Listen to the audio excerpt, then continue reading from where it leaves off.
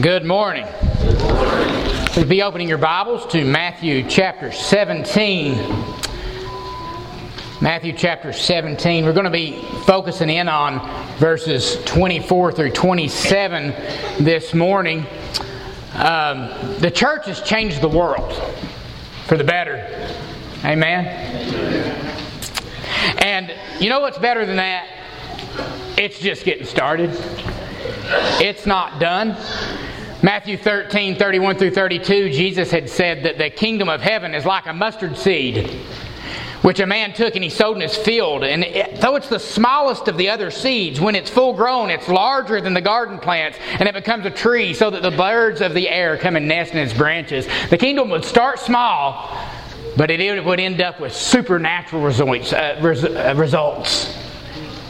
Being not just a garden plant like a mustard seed is, but the largest tree. Supernatural results. We're right in the middle of two bookend texts explaining the mechanism for this worldwide change. The keys of the kingdom of heaven. Bookend 1 is in Jesus' response to Peter's Great Commission in 16, 18 through 19. Look at that with me. Where he told Peter, "Upon this rock I will build my church, and the gates of hell will not overpower it. And I will give you the keys to the kingdom of heaven. And whatever you bind on earth will be what was bound in heaven. And whatever you loose on earth will be what has been loosed in heaven." That the church would usher in the kingdom by teaching people the very ways of God. And it would transform culture. And bookend 2 is in the section on church discipline in chapter 18, 15 through 18. Where if your brother sins, you go to him and you show him your fault. You say, are we to meddle in one another's lives? Yeah, if he sins, we go and we show him his fault. And if he listens to you, you've won your brother. But if he doesn't listen to you, you take two more with you, so that in the mouth of 2 or 3 witnesses, every word might be confirmed. But if he refuses to listen to them, tell it to the church. And if he refuses to listen even to the church, let him be to you as a tax collector and a Gentile. That's the keys to the kingdom. He's out of the community of faith. Truly I tell you that whatever you bind on earth shall have been bound in heaven, and whatever you loosed on earth will be loosed in heaven. It's that mechanism of determining right and wrong according to the Word of God, binding and loosing according to what God's Word says, that causes this mustard seed of faith to grow and to change the whole world. We don't see many churches doing that today, do we? Is it any wonder the church is impotent and it's not changing the world? We've forgotten our commission to disciple the nations. We're not doing that. So everything within these bookends, 16, 18 through 19, and 18, 15 through 18, it's within this textual sandwich is intended to be interpreted together. And that's why I've regularly reached back to Peter's confession and Jesus' response to it in every sermon since.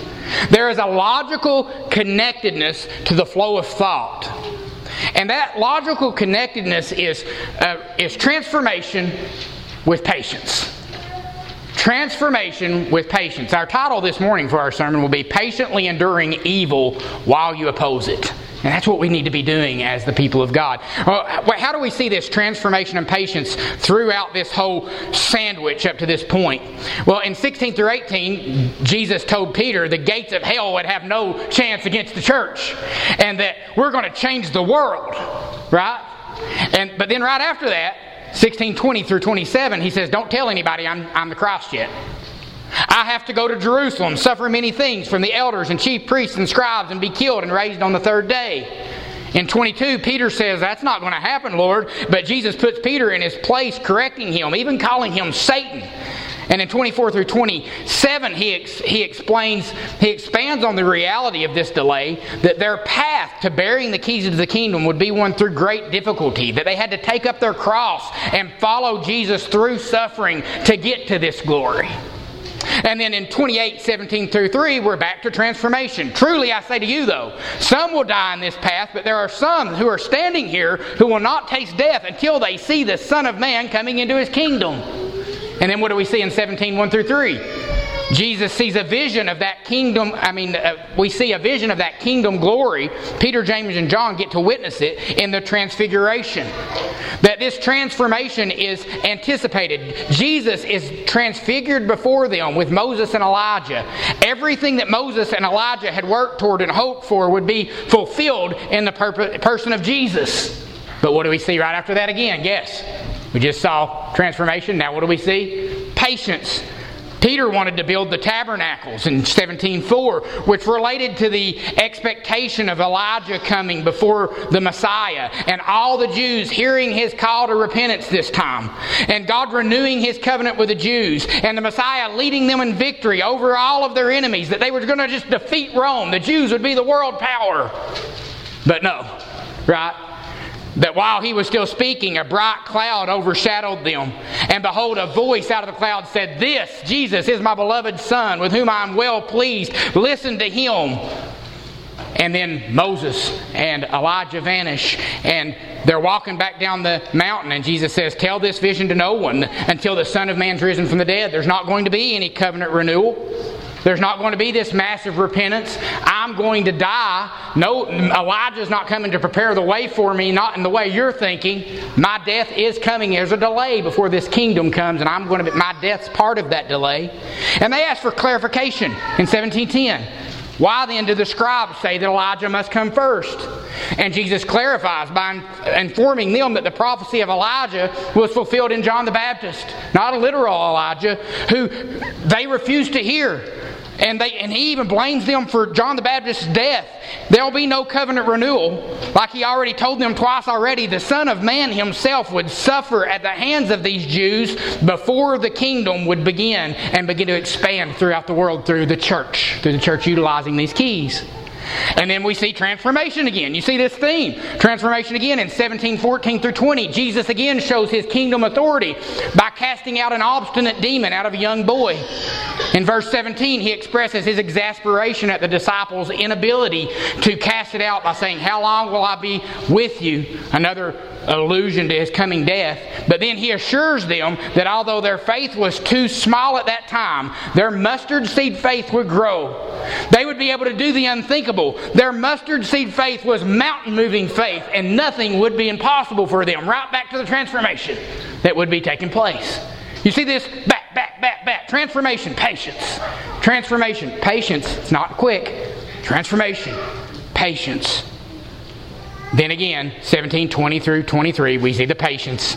The Son of Man is going to be delivered into the hands of men. They will kill him, and he will be raised on the third day, and they were deeply grieved. So that brings us to our text today, where we see one of these mountain-sized injustices that's going to be fixed through the church over time. And it's a surprising thing that you don't hear preached about very often, but it's in the Bible, and it's unjust taxation. How many sermons do you ever hear on taxation? You know what we do at Maynardville Fellowship? We take the next verse up. And if it talks about taxation, you know what we're going to talk about when we preach?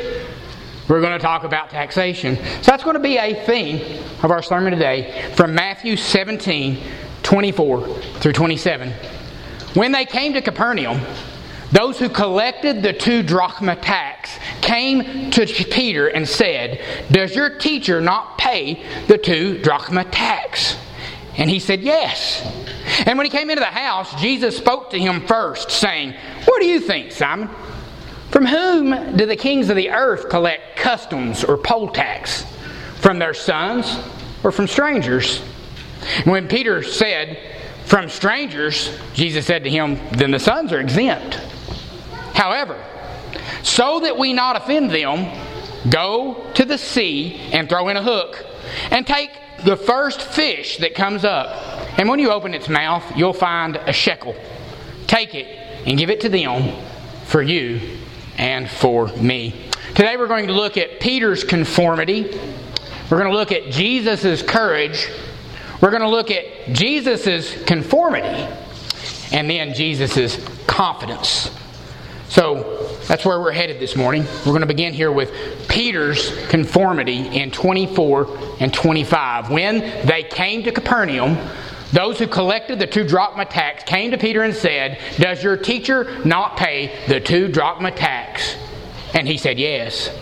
Capernaum was Jesus and the disciples' base of operations. Peter lived in Capernaum and they operated out of his home. People were constantly trying to find fault with Jesus. We've seen that throughout the book of Matthew, haven't we? They fought him for saying that he forgave the sins of the paralytic man that he healed, all the way back in chapter 9, 1 through 6. They fought at him for associating with tax collectors and sinners in 11 through 13. They fought him because his disciples didn't fast in chapter 9, verse 14. They fought him because his disciples plucked heads of grain on the Sabbath in 12, 1 through 7. They fought him because he healed somebody on the Sabbath in chapter 12, 9 through 14. And even because his disciples didn't wash their hands before they ate in 5, 1 through 2. You talk about nitpicking somebody. They're trying to find fault with Jesus all the time, aren't they? Well, here they go again. This is not a friendly question. They are attempting to find fault with Jesus in a place that they think that it might be able to be found. In Jesus' attitude toward the controversial two-drachma tax. This time, they're not going straight to Jesus. A lot of times you notice they don't go to Jesus with their complaints. They go to his disciples and they complain about Jesus. Probably because they were scaled, right? A little bit scaled. But this time it's at least somewhat understandable because they are in Peter's house. Notice they call Jesus your teacher. Does your teacher, Peter's teacher, not pay the tax? Despite the fact that Jesus has done more miracles in Capernaum than arguably anywhere else, according to Matthew 11:20, they still wouldn't own him as their teacher. They still, your teacher.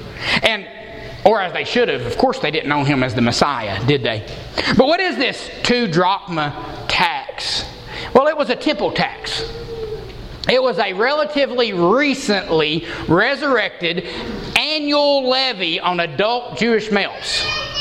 I say relatively recent because it seems likely that it was added to the Pharisaical list of obligations in the tradition of the elders somewhere around 20 BC, which would have been 50 years before, right? So 50 years, you say, well, that's pretty old. Well, in history, that's really not. That's something that would be kind of young, right?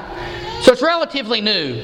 When Herod the Great proposed a renovation facelift of the temple, they wanted funds, and the funds they got through reinstituting this old tax that they found justification for by citing the Scriptures.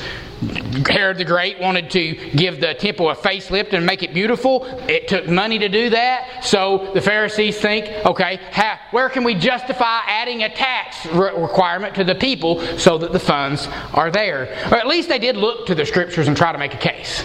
Right?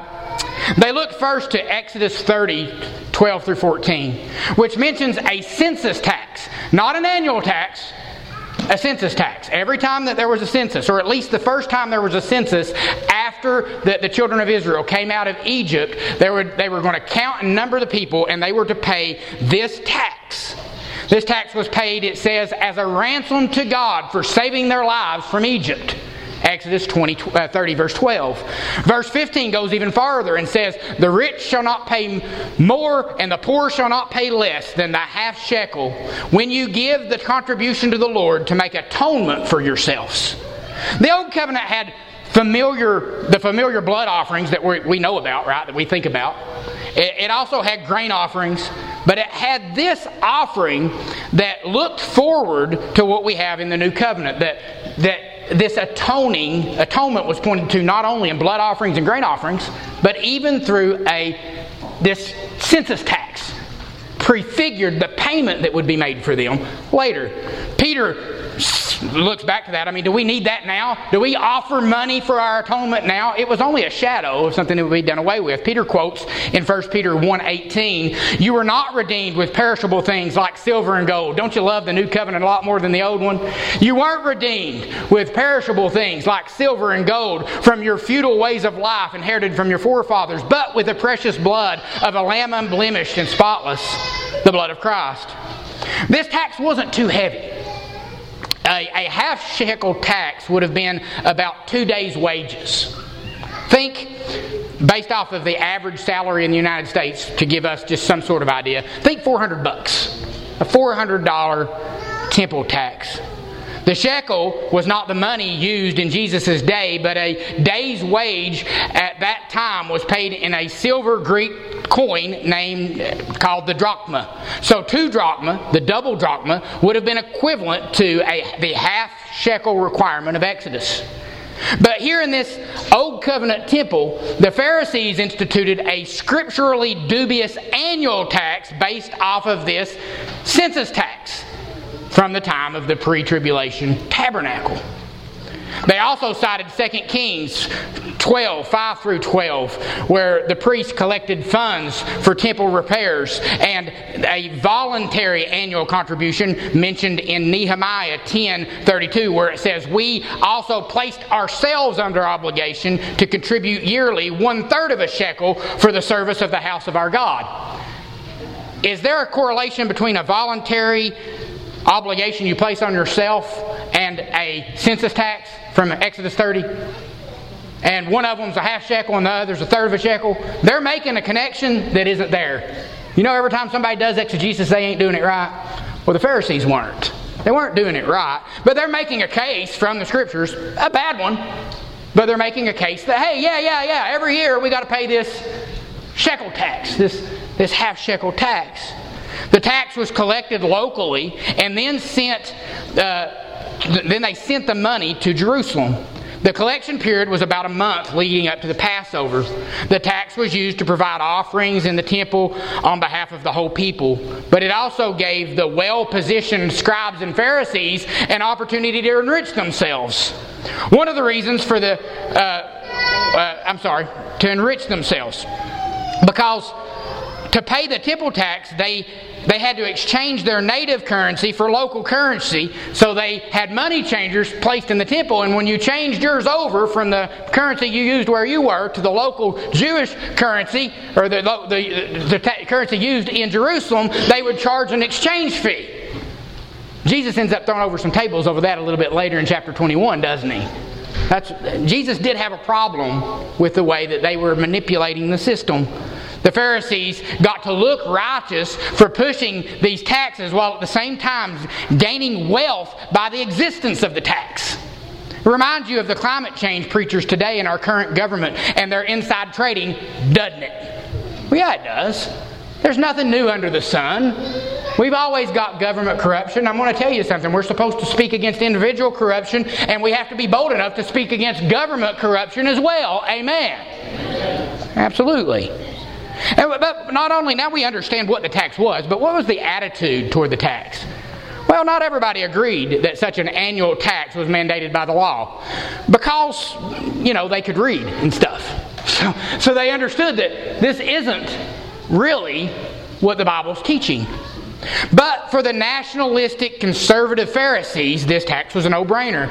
They argued against the validity of the Roman taxes. That's a debate we'll see them try to drag Jesus into in chapter 22. Should we pay taxes to Caesar or not? They didn't even believe you should, or at least debated it, but they wanted to trap Jesus in it to find fault with him again. But they insisted that this tax was the patriotic duty of all good Jews. The Sadducees disapproved of it as a relatively recent Pharisaic institution. Pharisees and Sadducees didn't get along, did they? And the members of the Qumran community, they said they would only pay it one time in their lifetime on principle. They reasoned, you can tax me when you count me, but I ain't letting you count me every year. You can count me once. The priests considered themselves exempt. Some Jews were simply lax. They were just nominal Jews, so they just tried to avoid it. They'd kind of hide behind a tree when the tax collectors were around and hope that nobody saw them, and they could kind of get away with it. And they didn't keep great records all the time anyway, so a lot of times you did. Just kind of got away with it. So the task of extracting it from many in the population depended on reminders and at least subtle social pressure. So not everyone paid the tax, and the repercussions for not paying it, they were not legal but social. You didn't go to jail or anything. You weren't necessarily fined, but people who failed to observe this tax were looked down on as lesser than and sort of shamed in the synagogue community. The Capernaum temple tax collectors had good reason to think that Jesus might reject this tax, which would further excuse their disdain for him and give them fuel to poison public perception of Jesus. And that's what they wanted to do anyway. Well, he don't even pay the temple tax. Don't listen to him. He casts out demons by the power of Beelzebul. This proves it. He won't pay the temple tax. He hates the temple. That's where God dwells. Can't trust this teacher. Don't let those miraculous powers fool you. Well, they had reason to believe that he wouldn't pay because Jesus departed from the tradition of the elders regularly, as we've seen already. He touched a leper. You didn't do that. He offered to go to a Gentile's house. You didn't do that. He touched a woman who had a fever. You didn't do that. He touched a woman who had an issue of blood. You didn't do that. He touched a dead girl. You didn't do that. He didn't observe their weekly fasts. You had to do that. He violated their understanding of the Sabbath. The list goes on, and they're thinking, well, here's another thing we can catch him in. And we've already seen a hint of Jesus' radical attitude toward the temple. Remember in chapter 12, verse 6, when he said, I say to you, speaking of himself, something greater than the temple is here. Jesus had a problem with the exploitation of the people by means of the temple tax. That's why he threw over the money table changers in the temple and ran them out with whips in chapter 21, 12 through 17.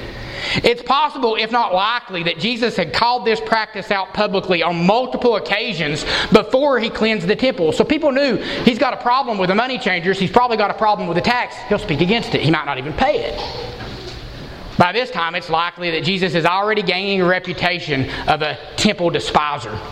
Ultimately, Jesus predicts the destruction of the temple itself in chapter 23, and his negative attitude toward the temple is even front and center in the accusations that are brought against Jesus that led to his crucifixion in his trials, right?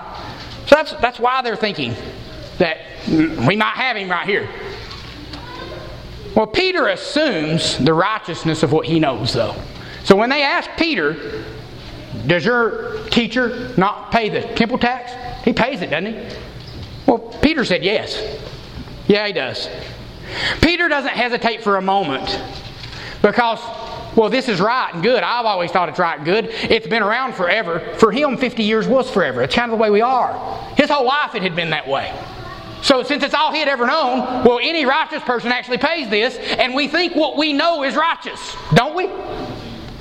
Even when often it's unbiblical. It's become a tradition that we've accepted, and it's not actually righteous. He might have remembered what Jesus said regarding the law of God. Do not think that I came to abolish the law or the prophets. I did not come to abolish, but to fulfill. But if you read the Bible and you believe the Bible is right about what it says, but you interpret it wrong, you're still wrong. Just believing in the inerrancy of Scripture, if you misinterpret it, doesn't do you very much good. So yeah, the law hadn't changed, but this was not actually a legal requirement, was the thing. Peter wasn't ready to have the keys to the kingdom. He's wrong again and again. Ever since Jesus told him, you are Peter, and upon this rock I build my church, and I'm going to give you the keys to the kingdom. Ever since that, notice, Peter has been shown since that, in this sandwich that we have, in these bookends, he's been wrong 3 times. Jesus says, I'm going to be crucified. Not so, Lord. This will never happen to you. Shut up, Peter. Get behind me, Satan. Right? Your mind's on the things of God, not the things of men. The transfiguration. We should build 3 tabernacles. One for you, Jesus, and one for Elijah, and one for Moses. And God thunders out of the heavens in a big cloud and says, this is my beloved Son. Don't make him on equal ground with Moses and Elijah. Hear him. There's no covenant renewal here. And he's on the ground, ashamed and afraid. You'd think he would stop speaking out about what he thought he knew without checking with Jesus first. But he still speaks out about what he thinks he knows without checking with Jesus first, doesn't he? So, how many times have you thought you knew something was right and then found out later that it was wrong? How skeptical should we be about the many things we think we know? How many times have you condemned something as wrong only to find out later that the people you were condemning as wrong were actually right and you were wrong to even condemn them? Am I the only one that's ever done that? Yeah. In our pride, we have a tendency to think that what we have always known or what we have always heard is right. We have to remember that just because something is, it doesn't make it right. Just because it's the way we were raised, it doesn't make it right. A lot of times we'll say things like, I was raised that way and I turned out just fine. You didn't turn out near as good as you think you did. I know you. Right? Just because it's all we've ever known or all we've ever seen function doesn't make it right and doesn't mean it's the only way that things can function. We have to get that through our heads as Christians.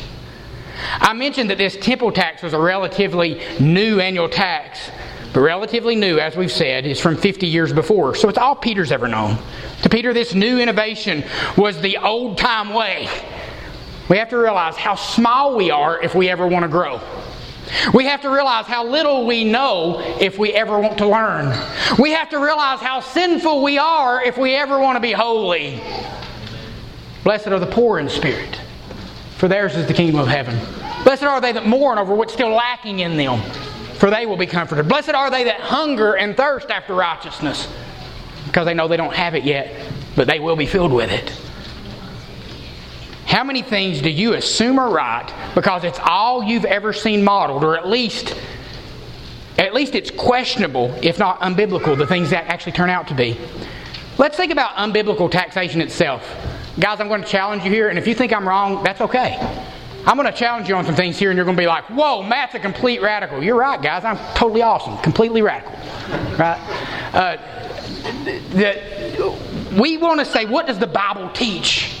And when we hear something that, man, I've not thought that way before, we don't just throw it out immediately. When we hear it, we say, is that really what the Scriptures teach? And then what does the church do? It gets together and it says, well, do the Scriptures actually teach what this madman's saying?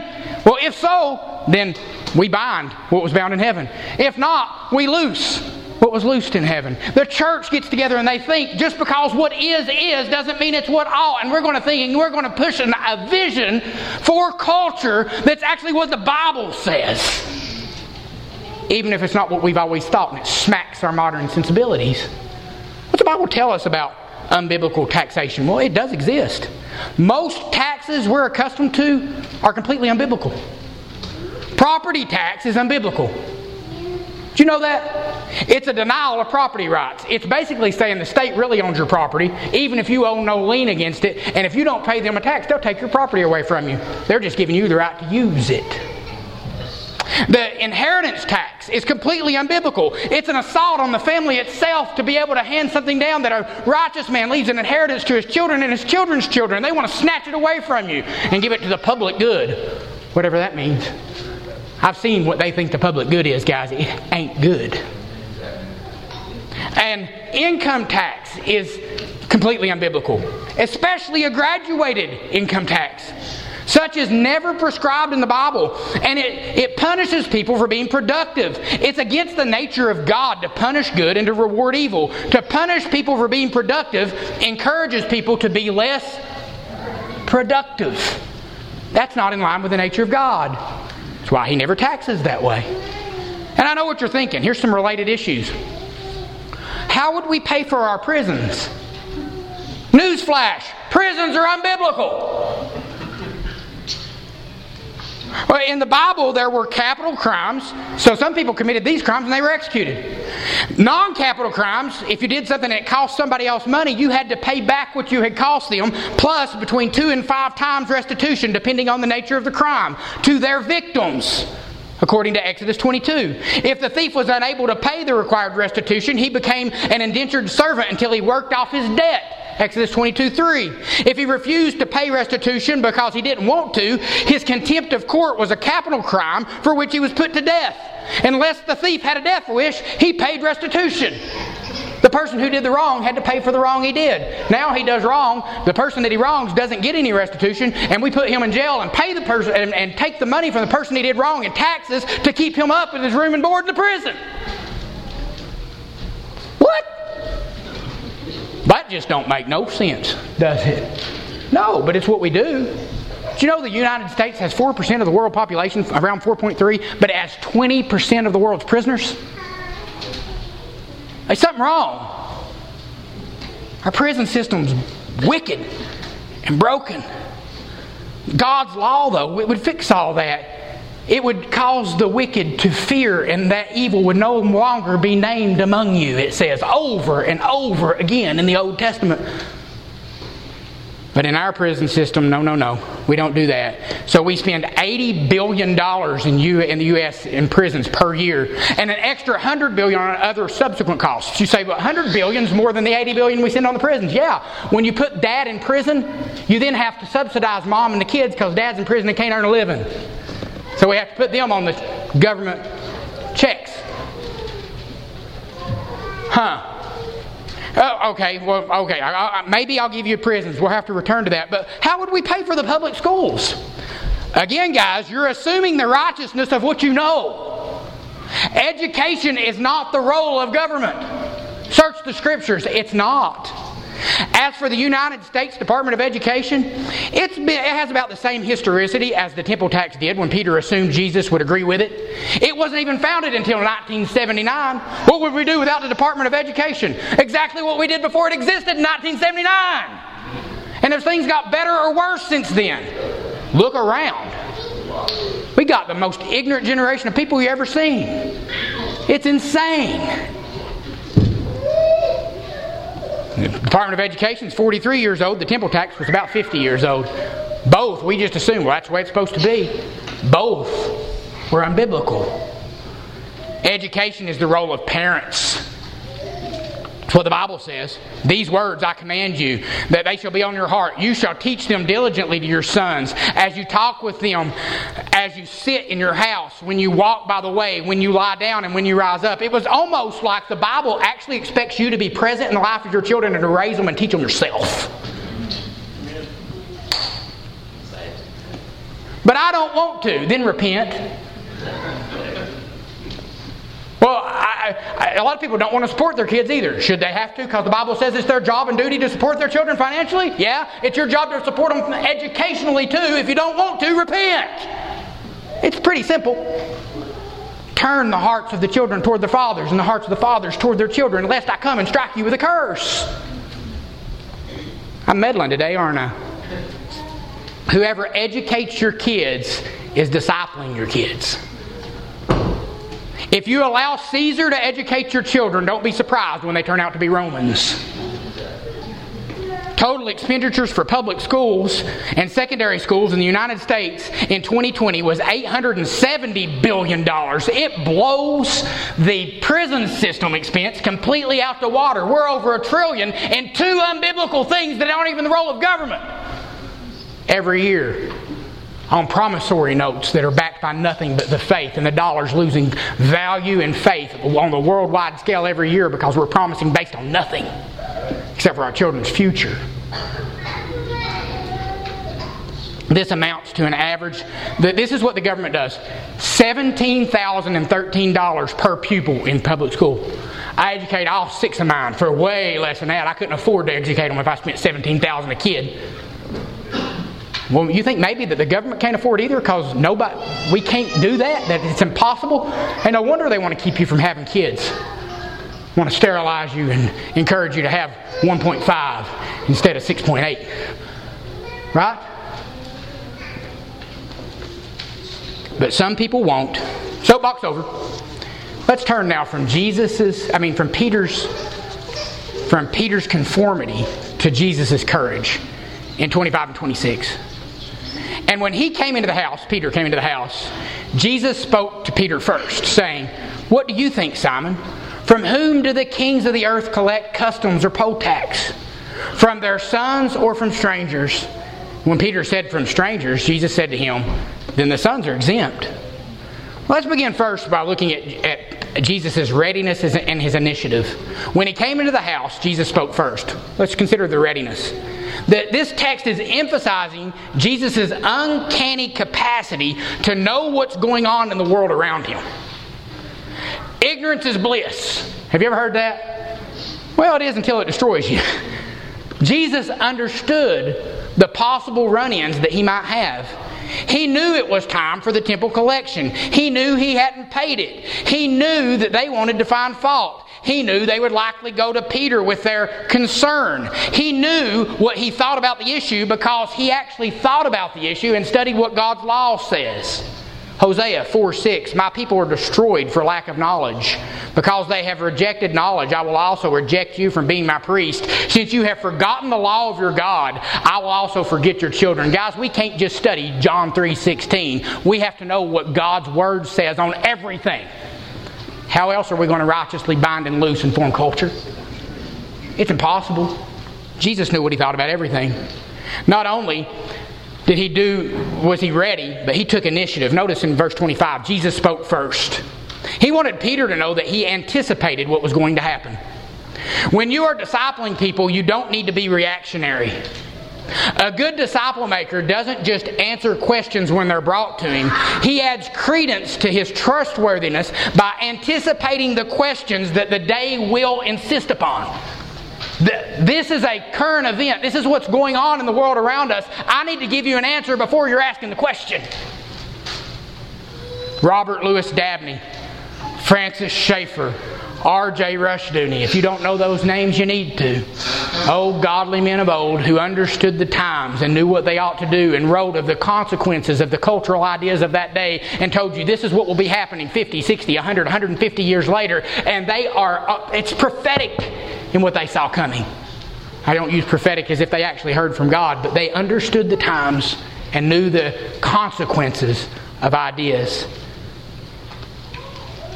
The truth is that we must be modern day sons of Issachar. 1 Chronicles 12:32 praises the sons of Issachar, who are men who understood the times with the knowledge of what Israel should do. You can't just know what the Bible says. You have to understand the cultural trends and apply the Bible to what's going on in the real world. We can't just say, I don't want my property tax raised and the wheel tax. We have to be able to say, why are we building a huge multi-million-dollar school and a justice center with our will tax money and our property tax money when those aren't even biblical roles of government? We got to have the whole population actually understanding that. But the churches aren't preaching anything except for you got to get saved if you want to go to heaven. Therefore, we don't change culture at all. And we get drugged down. And since we've forgotten the law of our God, He's forgetting our children. And the whole culture is becoming less and less godly. Generation after generation after generation. All we have to do is stand up. Return to the Lord our God. And enter back into the covenantal blessings instead of the covenantal curses that are promised when we forget His law. That's all we have to do. So, we not only see Jesus' readiness and His initiative, we see His refutation. He says in verse 25, what do you think, Simon? From whom do the kings of the earth collect custom or poll tax? From their sons or from strangers?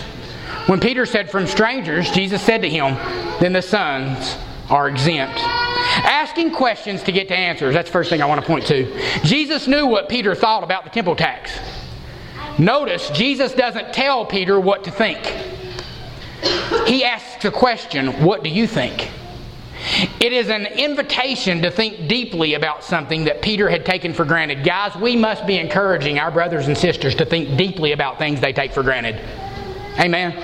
That's what I'm trying to do this morning. You say, I don't agree with half of what you said. Think deeply about it. Study the Scriptures about it. Let's together sit down, Bibles in hand, and say, what does God's Word say? What does God's Word say? And if it actually is as I say it is, we should stand on it regardless of our modern sensibilities. Can I at least get an amen for that?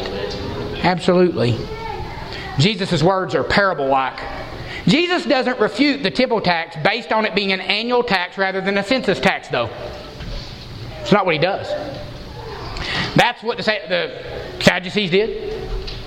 That's what the Qumran community did. That's what almost all the other objectors, they objected on those grounds. Jesus goes to their relationship with God. Jesus' argument is by analogy with the taxation policy of the kings of this earth. Customs is a general term for indirect taxation through customs and duties, while the poll tax referred specifically to Roman poll taxes levied against the subjects of an area that was under direct Roman rule. So that you're not Roman citizens, but you're under Roman rule. All rulers, it is taken, need to raise revenue. The question is, from whom do they raise it? The specific reference of sons or strangers here. The kings are not going to tax their own family members. Right? they would care for their own family with the proceeds they got from the strangers. That's what he's saying. The point here is that Jesus and those who believe on Him are the true sons of the kingdom, not the enemies who are out there trying to find fault with Jesus for not paying the temple tax. We're the true sons of the kingdom. They aren't. The very people that are trying to collect from me and aren't believing on me, they're not sons of the kingdom, and we are sons of the kingdom. Isn't that what it says in John 1, 11 through 13? He came to His own, and those who were His own did not receive Him. But as many as received them, to them He gave the right to become the sons of God, even those who believe on His name, who were born not of the blood, nor of the will of flesh, nor of the will of man, but of God. These people are Jews, but they're not God's people. We truly are God's people. We're His sons. We don't owe this. They can keep up their temple. Jesus' disciples are ushering in the kingdom as the sons of God. Remember what He says in Matthew 6, 9 through 10 when He's teaching them to pray. Pray in this way: Our Father who art in heaven. Nobody prayed that way prior to Jesus, hardly at all. You don't see that. But Jesus taught them, pray, Our Father. There's a change in relationships in the new covenant. Our Father who is in heaven, hallowed be your name. Your kingdom come, your will be done on earth as it is in heaven. Whatever you bound on earth, let it be bound in heaven. Whatever you've loosed on earth, let it be loosed in heaven. The ones who are going to do this, binding and loosing, are the true sons of God, not Israel, who are binding and loosing wrongly in their synagogues. The church, the true sons of the kingdom, the true sons of God. Jesus knows that the temple itself is a shadow, and He's the fulfillment. It will be destroyed. He and His people will remain. Jesus knows that the temple tax is a shadow of the atonement, according to Exodus 30, verse 15. And that shadow will pass away. But His atoning work would remain, providing for all of those in His kingdom. I'm the king of this kingdom, and I'm providing for all you. I don't need your tax money for this brick and mortar kingdom, temple. We're the true temple, and I'm making you into a temple for the living God. Wow, it's big theologically, isn't it, when you look at it that way? There's no need for an atonement tax to provide for the temple. Jesus will be the atonement to provide for the sons of the kingdom. The whole system simply pointed to Him, and they want Him and His sons, the sons of the kingdom, to pay a tax for a soon-to-be obsolete temple. Hebrews 8, 13 through 9 says it well. When He set a new covenant, He has made the first covenant obsolete. But whatever is becoming obsolete and growing old is ready to disappear. Now even the first covenant had regulations of divine worship and an earthly sanctuary. But the new covenant, it doesn't have that. And it wasn't long after Hebrews was written until there was no temple anymore to give tribute to anyway. It was all going to be gone. That's why after the transfiguration, Moses and Elijah vanished and you saw no one but Jesus Himself alone. Jesus had the courage to speak against this system that was worshipped by the masses, but that was destined to be replaced by something better. Thomas Jefferson said this. He said, mankind are more disposed to suffer with evils that are sufferable than to right them themselves by abolishing the forms to which they are accustomed. We'll suffer under things that are wrong as long as we're entertained and fed. Well, I know this is wrong, but I'm not going to make waves. Why? Because I'm entertained and I'm fed. Jesus would speak out against the injustices of His day because He spoke what was right. We're not to be full-time conservatives. Sometimes we're to be progressives. Say, what do you mean by that? Well, we're to conserve what is good in society. You conserve what already is. I want to conserve the good that's in society. But I want to make progress from what's bad. And guys, look around. There's a lot bad out there. We've never got it perfect. We're not just the church reformed and ever reforming. We have to think bigger. We're the world reformed and ever reforming. What's the Great Commission? All authority has been given to me in the church. Go therefore and make... No. All authority has been given to me in heaven and on earth. Go therefore and make disciples of the church members. No, of all the nations. Baptizing them in the name of the Father, the Son, and the Holy Spirit. Teaching them that if they don't get saved, that they're going to go to hell. No, teaching them to observe all things whatsoever I have commanded. Our Great Commission's too small. It's not great anymore. Our vision is too small. We're a bunch of Gnostics trying to treasure our soul and letting the world go to hell. God, that's Satan's domain. No, it's not. It was purchased back. It's not his domain. Jesus paid it all, and He redeemed the whole world. His whole cosmos is being recreated by this redeemed church. We've got to get that back. Problem is, a lot of theological liberals started preaching a social gospel, wanting to change the world.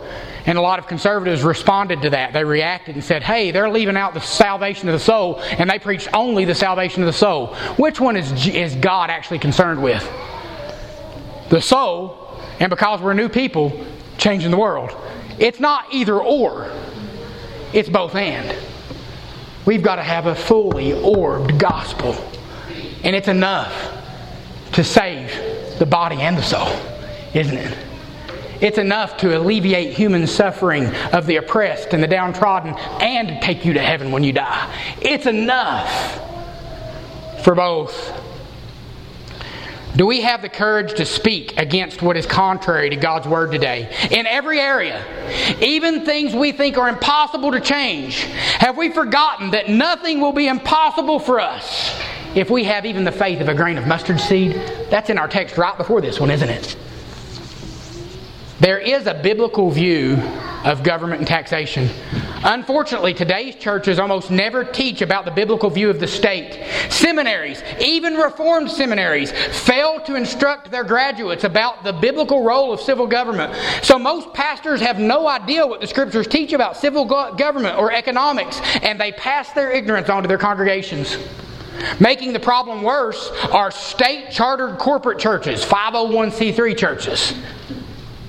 They absolutely won't speak out on so-called political issues. Why? Because they might lose their tax-exempt status. Why? Because they're a creation of the state instead of the creation of the living God. God forbid. Such churches have been effectively emasculated from performing some of their most important roles in society because they fear the state more than they fear God.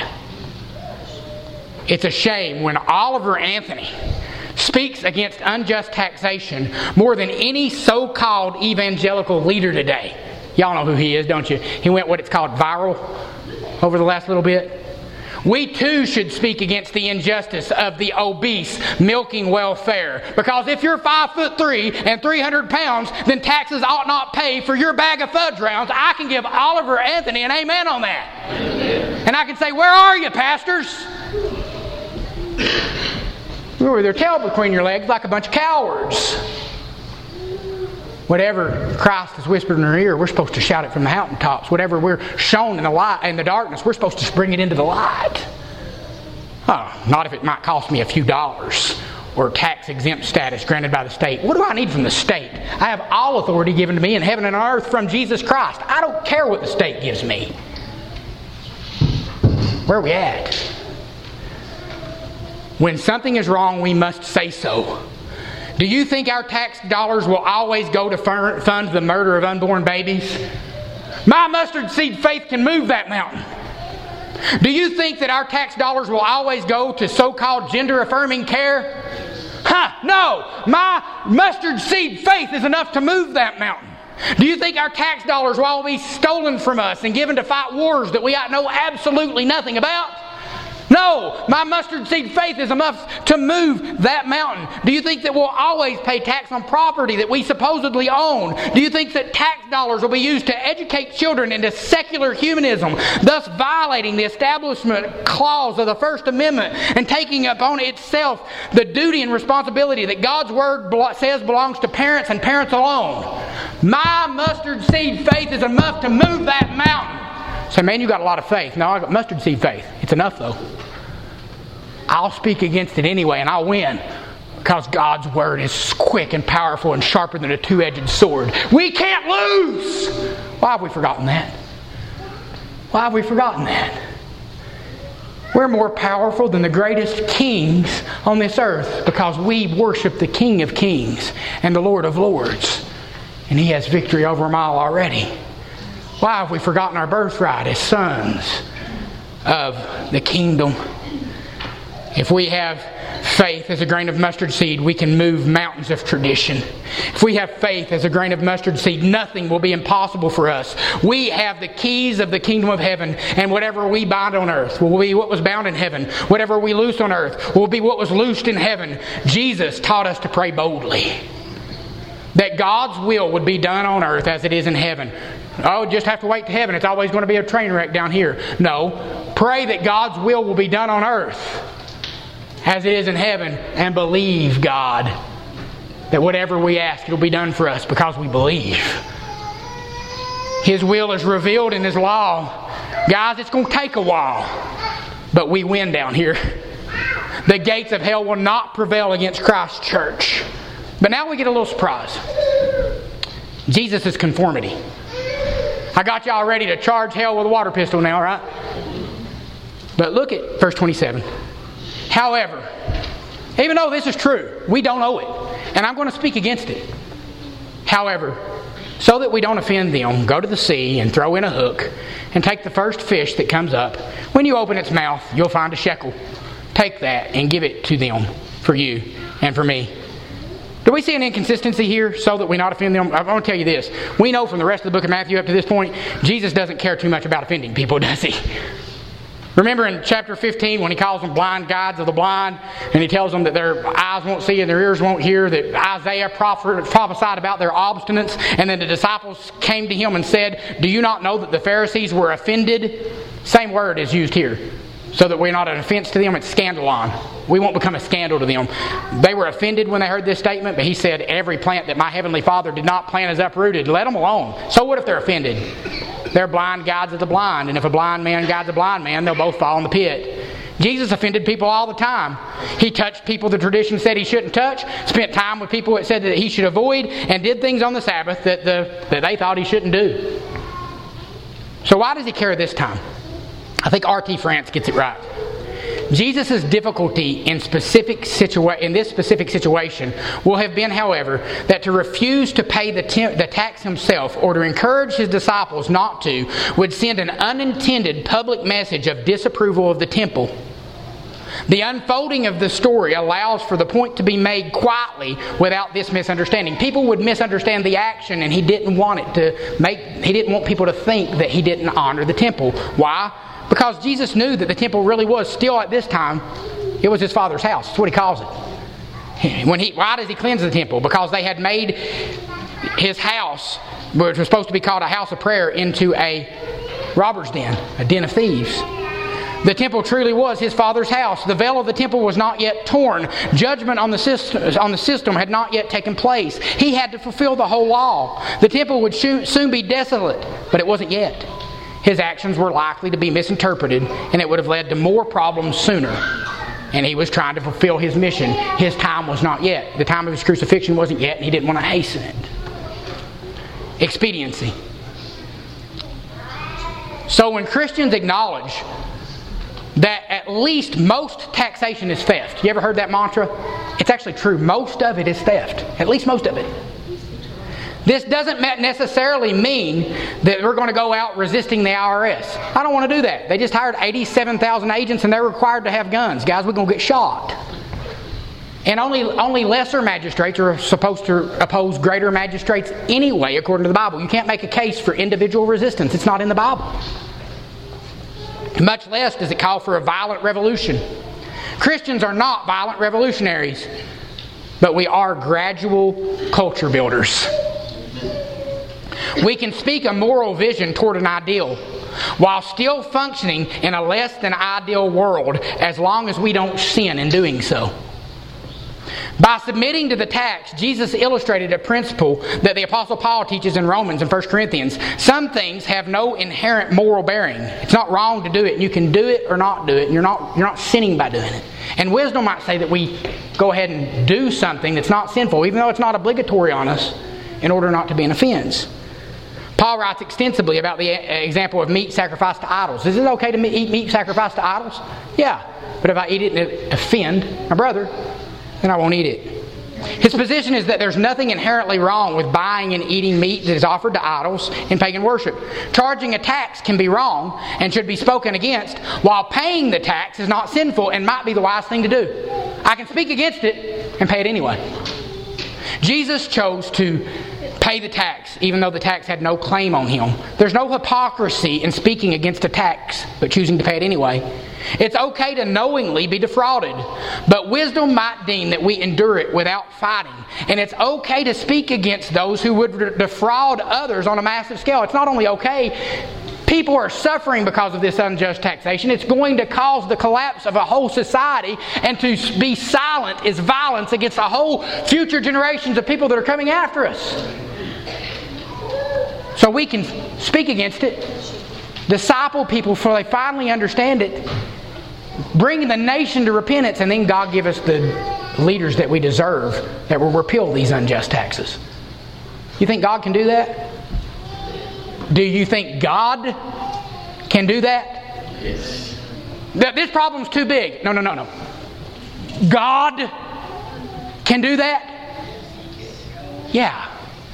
Nothing can be impossible for us. We've shut up and give up because we don't have enough faith in God.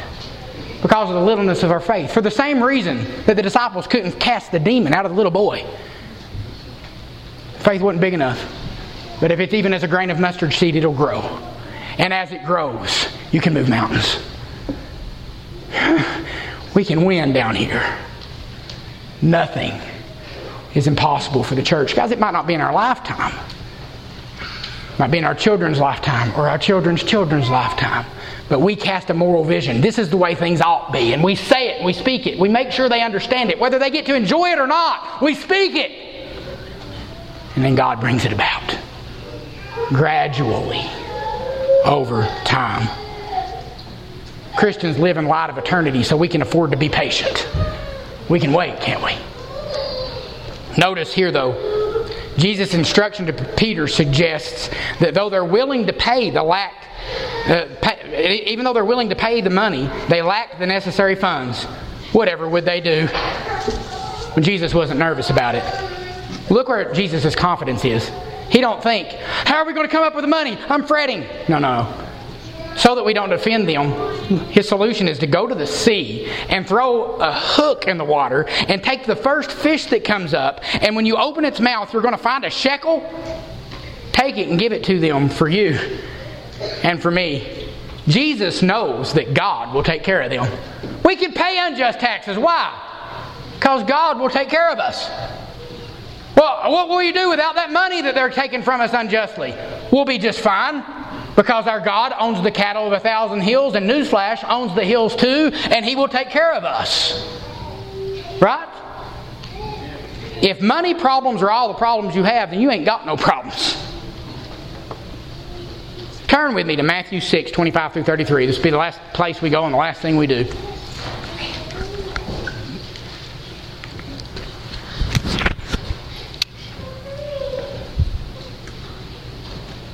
Jesus is reverting to a theme He's already covered in chapter 6 in the Sermon on the Mount.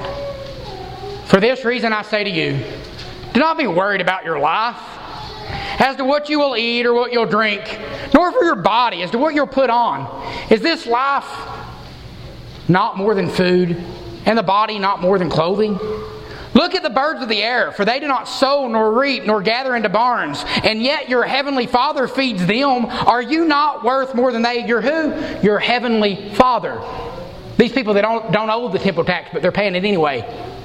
Their heavenly Father will take care of them. We don't have to worry about it. Jesus believes what He says. Jesus lives out what He teaches. And who of you, by being worried, can add a single hour to his life? And why are you worried about clothing? Observe how the lilies of the field grow. They do not toil, nor do they spin. Yet I say to you that not even Solomon in all of his glory clothed himself like one of these. But if God so clothed the grass of the field, which is alive today and tomorrow is thrown in the furnace, will He not much more clothe you, you of little faith? That sounds familiar, doesn't it? The smallness of your faith that He just rebuked them for. Do not worry then, saying, what shall we eat? What shall we drink? What shall we wear for clothing? For the Gentiles, those that aren't the sons of the kingdom, eagerly seek these things. For your heavenly Father knows you need all these things. But what do? Seek first the kingdom and His righteousness, and all these things will be added to you. Just do the right thing and know God will take care of you. That's what it boils down to. So it was fine to pay the tax, even wise to pay the tax, to not be a stumbling block, even though he didn't know it. And he was able to do that because his confidence was in the provision of an almighty Father God. What I'm teaching this morning is a lot different than the popular naive mantra, just pay your taxes, it's the law, and invoking a tortured reading of Romans 13. Jesus' response is not anything close to the contemporary justification of taxation. The very fact that it was and remained a controversial talking point shows the complex nature of the situation. What does seem clear is that Jesus was rolling his eyes the whole time. Yeah, they're in the position to demand people's possessions, Peter. We don't really owe it, but oh well, it's just money. Pay them. Pay them. Whether Christians choose to pay taxes or not is an ethical choice they have to make, depending on the context, conscience, and a number of other variables. If somebody commits a crime against me, let's say they steal my car, I've got a lot of options. I can do nothing. I can try to stop them. I can call the police. I can steal my neighbor's car so I can replace it. But it does no good to legitimize the theft on the basis of frequency, popularity, and poor exegesis. You say, well, if the government's stealing, it doesn't make it okay just because they're the government. We can just let them steal it. We can try to speak against it. We can do a lot of things, and we have to say, what does the moment require? That's what we have to do. That's what we have to do. The government doesn't just get a free pass to commit wickedness just because it's the government. Resistance to tyranny is obedience to God.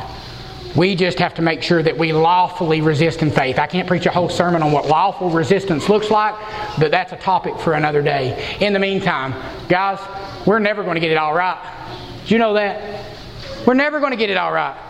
We've compromised. We've been cowards. We've believed things that were a lie. We've defended things that were wrong as if they were right. We've stood up for against things that were right and then found out that we were wrong. We've been all over the board, haven't we? Sometimes it's been out of ignorance, and sometimes, guys, can you just admit it? You've been a coward. Did you know that when we say Jesus paid it all, we don't mean Jesus paid some of it?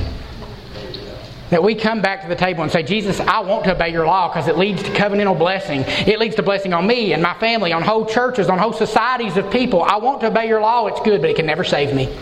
But Jesus kept it perfectly and offered himself as my great high priest, as a sacrifice for my sins. And I claim that. I look to that. Now help me, God, to be more like Jesus and to change the world. It's going to be slow. It's going to be slow changing me. It's absolutely going to be slow changing the world. But God, give me the courage and the faith to believe it's possible. And help me go and combat the powers of darkness because you are the King. We recommit to that around the table every week, and that's what we're doing now. In Maynardville Fellowship, we extend the table to anybody that's a covenant member here or a member in good standing of another church and in regular attendance there with a recommendation from somebody in our body. We have a few people that have just completed the class that are going to be joining. They haven't done their membership classes yet, but we're very excited to be adding them very, very soon. And that first time you take that bread and drink that little cup of juice, it's going to be sweet. I'm looking forward to hugging your neck after it's over with. Today we do have Joan Noble, a member in good standing at Irwin's Chapel. I know the lady a little bit. She was a member of Gary's church, Gary Tide, Jessica's dad's church. She believes the gospel. We've talked with her. She right now is having to leave that church for a lot of reasons, but we want to extend the table to her this morning and pray for her that God will help her land where she will be discipled and trained up in righteousness. Let's prepare our hearts as we sing and receive the elements.